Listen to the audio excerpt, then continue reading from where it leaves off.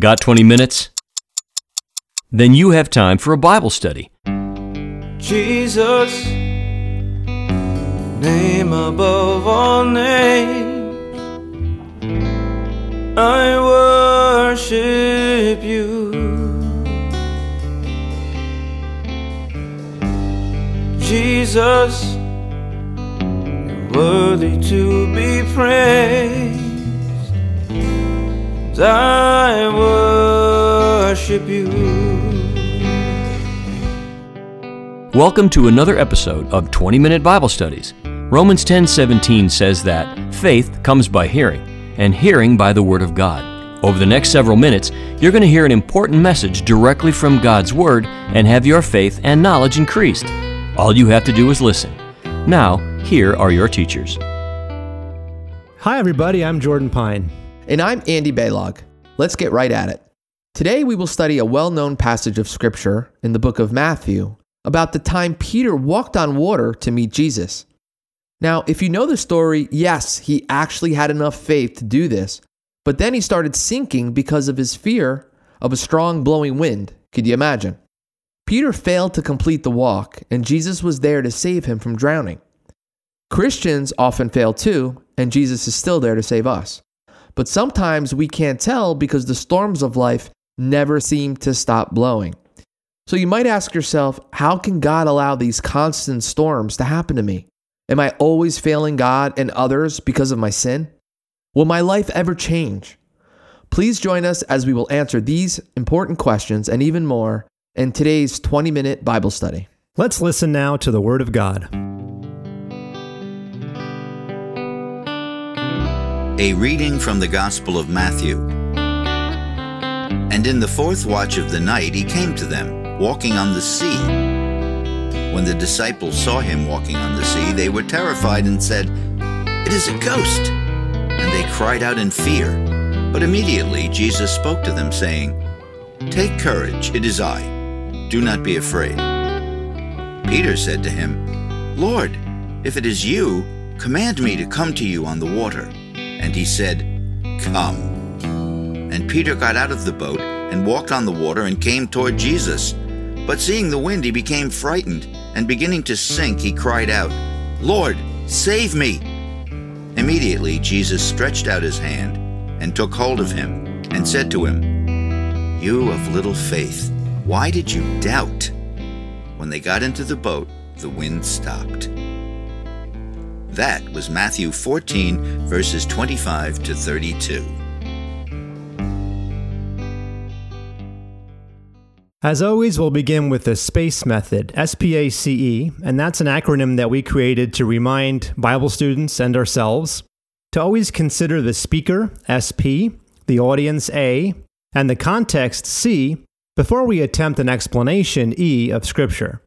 Let's use the SPACE method on today's reading, starting with the speaker, who is, of course, Matthew. This is the Gospel of Matthew.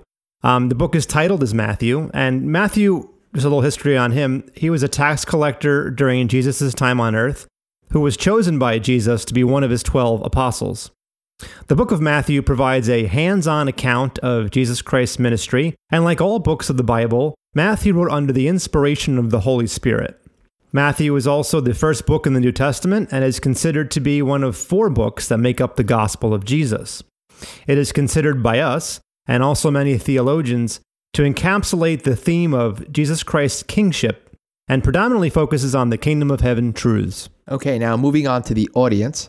The audience is everyone. Matthew does not address anyone specific in the intro of his letter.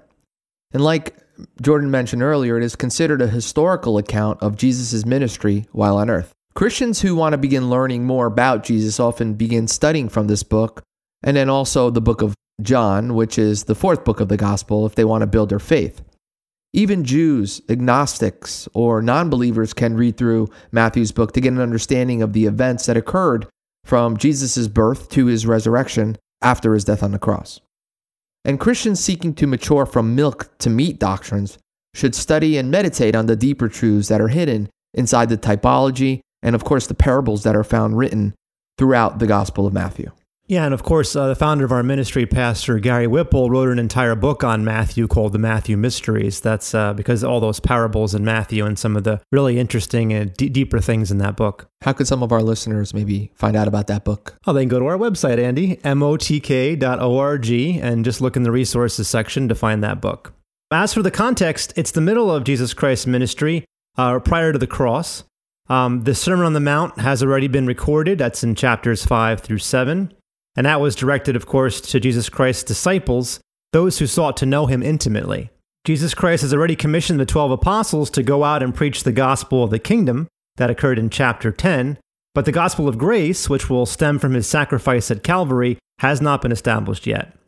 We read him instructing the apostles, quote, "Do not go in the way of the Gentiles, and do not enter any city of the Samaritans, but rather go to the lost sheep of the house of Israel. And as you go, preach, saying, the kingdom of heaven is at hand." So at this point in history, Jesus wanted to give God's people, the Jews, an opportunity to repent. Today, Christians study these verses deeply to learn about repenting in order to attain the reward of entrance into the kingdom of heaven. So there's also a repentance message there for us. Yeah, Jordan, in case some of you at home or some of you listening have never actually heard that there's the kingdom of heaven or the gospel of the kingdom. Basically, gospel meaning good news is that what Jesus was announcing to a group of Jews who were, in God's eyes, already considered the saved of the day, right? So there was no church at this point. You were either Jew or Gentile. Right. So if you were Jew, in a spiritual sense, you belonged to God. And what Jesus was telling his apostles at the time, the chosen 12, was go out and preach to the Jews only the gospel of the kingdom, that the king is ready to come in, and all these things that you learned about in the Old Testament, about the king leading his people into the promised land, is finally here. So, the key is, and we'll talk about this a little later in the message as well, is that Christians today, in a spiritual sense, need to understand that there is also a kingdom of heaven for us, that we're not there yet, but there's going to be a time when Jesus will be the King of the Jews, which is in the future, after the rapture, where we need to repent now. We need to go back and go to our humble ways and righteous ways and walk the straight and narrow path, so that we hope that we can attain to admission or being entered into that kingdom. Yeah, so he preached, repent, for the kingdom of heaven is at hand, to the nation of Israel to have a national repentance. Yes. And that was his first coming. And of course, they rejected him. So the kingdom then ended up not being at hand. Of course, that was all God's plan. But now, as we approach what we believe are the end times, and we see a lot of signs of that, which we can talk about, the message again is to the dominant saved people of the day, which is the church, that we should also individually now repent, consider our sins, turn back, which is what repent means, and remember that the kingdom could be any day now. So we should be working, doing good works for God. Yeah, every one of us have, one hang up or one sin, I'm sure, that we could repent from. And, the less sin that we commit, the more righteousness that we seek and strive for, the reward is great. So it's all worth it. Yeah, and one of the piece of context here is in chapter 13 of Matthew, Jesus Christ explains to his disciples that they are chosen by God and blessed to understand the parables and what they represent. He says to them in Matthew 13:11, "To you it has been granted to know the mysteries of the kingdom of heaven." And that's, of course, where we get the name of our ministry, Mysteries of the Kingdom. "But to them it has not been granted." So here Jesus is drawing a line in the sand, if you will, between the average Christian and true disciples. Very good, Jordan. So now we know who the speaker is, we know the audience, and the context of our scripture reading. So let's attempt an explanation. The key verse to examine in this passage of scripture is 32. And that verse reads, "And when they got into the boat, the wind stopped." For sure, thousands of people have studied and commented on these specific verses of scripture about Peter walking on the water with Jesus. But as all disciples should do, let's analyze these verses by looking at the facts. Now, it's obvious and true, Peter walked on water. He noticed the wind growing stronger. He lost his faith for a moment, and then he began to sink. Now, everyone also knows that Jesus takes Peter by the hand. He comments to Peter on his lack of faith, and then they both get back in the boat. Right. But what is not obvious and often overlooked is that the wind didn't stop even after Jesus grabbed Peter's hand until they both got safely back in the boat. Oh, interesting. So there was a time period between Jesus grabbing Peter. The wind was continuing because Scripture specifically says it was not until they got back in the boat, then the wind stopped. So even after Jesus held Peter safely, the wind continued to blow on both of them. Peter's faith failed. We know that. And often so does ours. And I think what God wants to teach the reader and us, of course, is that the winds of danger in our lives will continue to blow even when we are safely within Jesus' grasp. Being saved by Jesus does not mean that our lives will go perfectly as planned. And it doesn't mean that we won't make mistakes either. This is all God's design. He knows this. Yeah, so Andy, that raises the question about what we can learn from this little story and this insight that will change our lives as Christians. And one answer is that when things in our lives really go haywire, that should be seen as something more than meets the eye, right? Christians just know that, we're being spiritually attacked sometimes. And, because God's omniscient and knows everything, he knows what we're going through. So I think Christians understand this truth already, and yet we still tend to fall on our faces, if you will. So did you ever ask yourself the question, for example, how in the world was I so blind or stupid to fail what was obviously, in retrospect, God's test on something as obvious as that, right? Yeah, all the time, Jordan. I mean, here's a suggestion. Whenever we ask ourselves that question, and we all do, consider this one as well. When failure is beyond our control, where in the Bible does it ever say that it's a sin or that that's a reason to blame others or ourselves for failing? God's will and purpose is for this lesson, after all, I think for sure. And how we respond to failure is always revealed in our words, in our actions, in our thoughts. It's how we respond. And that's what God is trying to get out of us, our response to it. Yeah, what we do by our actions ultimately may result in regret, but what we do by our faith could result in reward. That's important to keep in mind. In any case, here's the big picture, what we're really driving at, I think. God has called us to be victorious in Christ and not defeated by man or defeated by self-doubt ourselves. When we play these sort of what-if games and anticipate thoughts of failure, it can definitely cloud our spiritual vision. And, when we fear the unknown, we fear the outcome, and thus we fear taking that next step. This especially applies in spiritual things. Yeah, for sure, Jordan. And, here's the truth regarding that. If you really believe God, if you believe His word, and He's calling you to something greater, then your feelings of fear are not only valid, but they vindicate that you are passionate about what you're doing. I mean, am I right or wrong? I mean, otherwise you wouldn't care, and then your calling would only be an idea, not a burning mission in your heart. So, learning about these deeper things in the Bible, it should raise a red flag, right? You want to make sure that, hey, I've never heard this before. And, this is a calling for you to possibly have fear. It sounds great, but I'm insecure about this. And, how do I take the next step? Yeah, I think sometimes it can be tiresome to hear from the pulpit or even from our friends that, if you have thoughts of fear or you're unhappy or you're underconfident, in who you are as a Christian, then there must be some sin going on. And, okay, I hear them saying that, but where is that really in the Bible anyway? In the Old Testament, remember the story where Job's friends came to him and tried to justify why he was in a bad place. They tried to explain away his fear and his circumstances, and some friends they were, right? They really didn't help him much. Yeah, exactly. And if that sounds familiar to you, then you're not alone. And that's the point. You're not alone. Yeah, I mean, don't forget, God's will was to allow Job to suffer the way he did, all for the sake of testing his faith, in order to reward him many times over later on in his life. Right. So, you might say, well, that was Job. I'm not Job. I'm a Christian that's overwhelmed with life. I'm saved. And since then, my life has just got harder. I don't understand. Why shouldn't I just go back to my old ways of life? I mean, that's, I think, commonly what happens to the average Christian. And my answer to that is this. We need to always keep our eyes on the reward. Look forward and never behind at the past. It starts by regaining our confidence in Christ. I think that's where we all have to start with. And, let's look at two scenarios from the Bible to maybe kickstart that, regaining our confidence. First, Peter taking a walk, and then Peter taking a swim. Right. So in Matthew 14:22, Jesus encourages Peter to get out and walk on the water, as we read. And as you remember, he takes a few steps, he hesitates, he panics, and then he falls to the waves. And then Jesus reaches down, rescues Peter, and pulls him into the boat.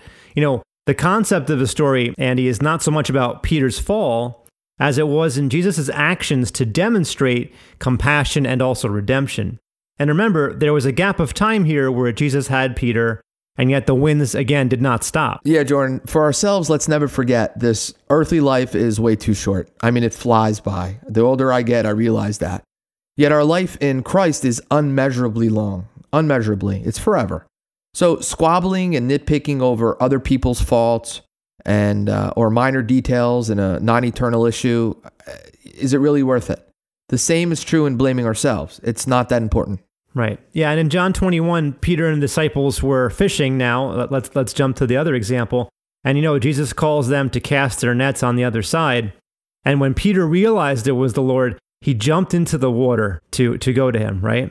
So here we can see two perspectives. On the one hand, Peter could have been embarrassed or maybe displeased with himself for not catching fish in his own way. On the other hand, he could have been overcome with joy that the issue no longer mattered to him, right? And I believe that what Peter experienced was found on the other hand. It was that joy. Yeah, I mean, we see here Peter exclaims, "It is the Lord." He didn't hide. He jumped right into the water and swam to Jesus. And you might ask why. Well, he knew the Lord was there to receive him, not to reject him. He probably remembered the previous lesson that probably ran through his head of him falling through the water, So when you read the rest of the story, Jesus not only receives Peter gladly, but he esteems him. Yes, he held him accountable, but he did not hold him in contempt. And that's a big point. And God knows our weaknesses. He knows all of our strengths. He knows exactly what every one of his children are going through. And he always has his eyes on us. Don't ever forget that. He promised, and he is not a man that he would lie when he said, "I will never leave you nor forsake you." Yeah, so here are some biblical points to consider.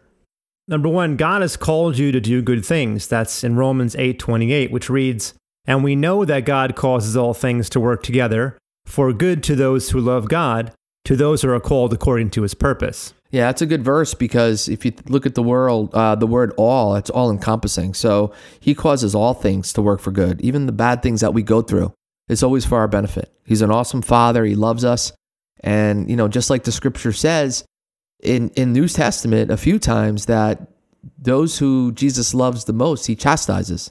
And if you're being chastised on a daily basis, and I know I am quite often, it's because he loves us. Yeah, it's a great point. It goes back to what you were saying earlier. If your life seems to have gotten harder after salvation, well, that's actually a blessing in disguise because it's a way for you to grow spiritually and to earn those rewards. So that was number one, God's called you to do good things. Number two, God has blessed you with every spiritual blessing. And we see that in Ephesians 1:3-5, which reads, "Blessed be the God and Father of our Lord Jesus Christ, who has blessed us with every spiritual blessing in the heavenly places in Christ, just as he chose us in him before the foundation of the world, that we would be holy and blameless before him. In love, he predestined us to adoption as sons through Jesus Christ to himself, according to the kind intention of his will." Yeah, I love those verses, Jordan. And a couple words that really jump out at me specifically is, number one, that God chose us in Jesus before the foundation of the world, that he predestined us to adoption, and that this was all part of his will. So everything we're going through, that you believe in Jesus Christ by his grace, that his Holy Spirit is sealed within you, and you also know the road ahead is difficult, and staying on that road is the hardest part of kind of as you meander through life. God is constantly on a day-to-day basis, even when we least expect it, trying to mold us and chip away at our old nature, just make us shine because there's something great that he has prepared for us in the future. Point number three, God is committed to completing his work in you, and we see that in Philippians 1:6. "For I am confident of this very thing, that he who began a good work in you will perfect it until the day of Christ Jesus." Yeah, I mean, and there's another point there, exactly what we were talking about earlier, Jordan, that again, if the times are hard, and they should be, right? Every Christian should be going through hard times, probably harder than anybody else in the world. It's the Christian that's struggling. We all have our own struggles. We all have our own quote unquote cross to bear. But remember, he started a good work. He blessed us with his son. He blessed us by writing our names in the Lamb's Book of Life from the foundation of the earth. And he will perfect that. He will mature it until the day of Christ. And then finally, point 4, you are not finished yet. And we can see that in Ephesians 2:8-10. These are classic verses that we always refer to. "For by grace you have been saved through faith, and that not of yourselves. It is the gift of God, not as a result of works, so that no one may boast. And then it adds in verse 10, for we are his workmanship, created in Christ Jesus for good works, which God prepared beforehand so that we would walk in them. Amen, Jordan. So I think that's self-explanatory. And, in summary, I think what we need to do is ask ourselves often, and I think we have to realize that that's going to be that moment, that key point when we realize, okay, I thought it was going to be easier with Christ by my side, but considering the verse in Matthew, even though Jesus reached down and saved Peter, there was a gap of time. It could have been 30 seconds. It could have been 30 minutes where Jesus had Peter by the hand and he walked him to the boat. And during that time, the wind was blowing pretty hard. Important enough for us to know because scripture says that, and the wind didn't stop until they both got in the boat. So, question, what is God's will for us? Yeah, and I think the answer to that is that first of all, what it's not, right? It's not found in our next job title, our church, our house, our loved ones, our ministry, or any other thing. His will is found in his word, and his word will become life to our bodies. And of course, if you're searching, we always advocate that you go to the word to find God's will for you. And here are two different perspectives from the word that concerns God's will from you. I'll do the first one, Andy. Romans 12, 1-2 says to transform your mind and give your body to God as a living sacrifice. So that's one. And also number 2 is 1 Thessalonians 4:3, which says to abstain from immorality and remain pure. We must remain in the Father's will, connected to the true vine, Jesus Christ. That's John 15:5. And in step with the Holy Spirit, which is Galatians 6:8-9. So there you have it. There's a Trinity, and we should take delight in trusting in his ways. Yes, Jordan. And the only true fear is being without the Lord during the millennial kingdom. And, the bad side of that is, according to scripture, is that people who are not with the Lord during that 1,000 years will have their bodies and their souls actually perish in Gehenna. And that is scriptural for 1,000 years. And you could read about that in Matthew chapter 10, verse 28. The famous Prime Minister of England, Winston Churchill, once said, a pessimist sees the difficulty in every opportunity. An optimist sees the opportunity in every difficulty. Great quote. God wants us to be optimists. I mean, take every difficult situation we're going through. Now that you're starting to see the end game of being a Christian, it's not just about getting to heaven. It's about working and striving and suffering so that we could be joint heirs with Christ. And that's scriptural. That's Romans chapter 8. I mean, it's there. It's why we strive. It's why we have, the power and the will to keep going through all our difficulties in life. Yeah, I think one of the great points that you've raised here, Andy, is that the people don't understand the doctrine of works might have, they might have grace, they might understand grace, saved by the blood of Christ, and then because they don't understand the doctrine of works and the need to work for something, which as we've been describing is toward the kingdom, they're surprised, as you mentioned earlier, by the fact that everything's not going smoothly, that the wind blows and they're supposed to fight the wind, And I think that's, again, it's you have to understand there are two parts. There are two salvations. There's the grace part and then there's the works part. And the works part is going to involve difficulties you must overcome. Yeah, that's perfect, Jordan. Good point. Well, what we learn about Peter, coincidentally with what you just said, besides his shortcomings, is seeing ourselves in his shoes. We are much the same. You got to think about it. Yet we need to seize the opportunity. What we learn about Jesus is gaining an understanding of his compassion, his patience, and of course his encouragement that gives us joy, which according to the Bible is our strength. You got to have joy, and that's Nehemiah 8:10. The joy of the Lord is our strength. That's what's going to give us fuel that we need to get across the finish line. Unfortunately, we're out of time. Don't forget to visit our website at 20mbs.org. Thanks for joining us for another 20-minute Bible study. Special thanks to the family of Pastor Gary T. Whipple, to the Abundant Life Worship Center for the music for our show, and to Tom Pine for our scripture reading. I'm Steve Zioli, and until next time, may the Word of Christ dwell in you richly. Amazing grace, how sweet the sound. I once was lost, but now I'm found. A hope escaped.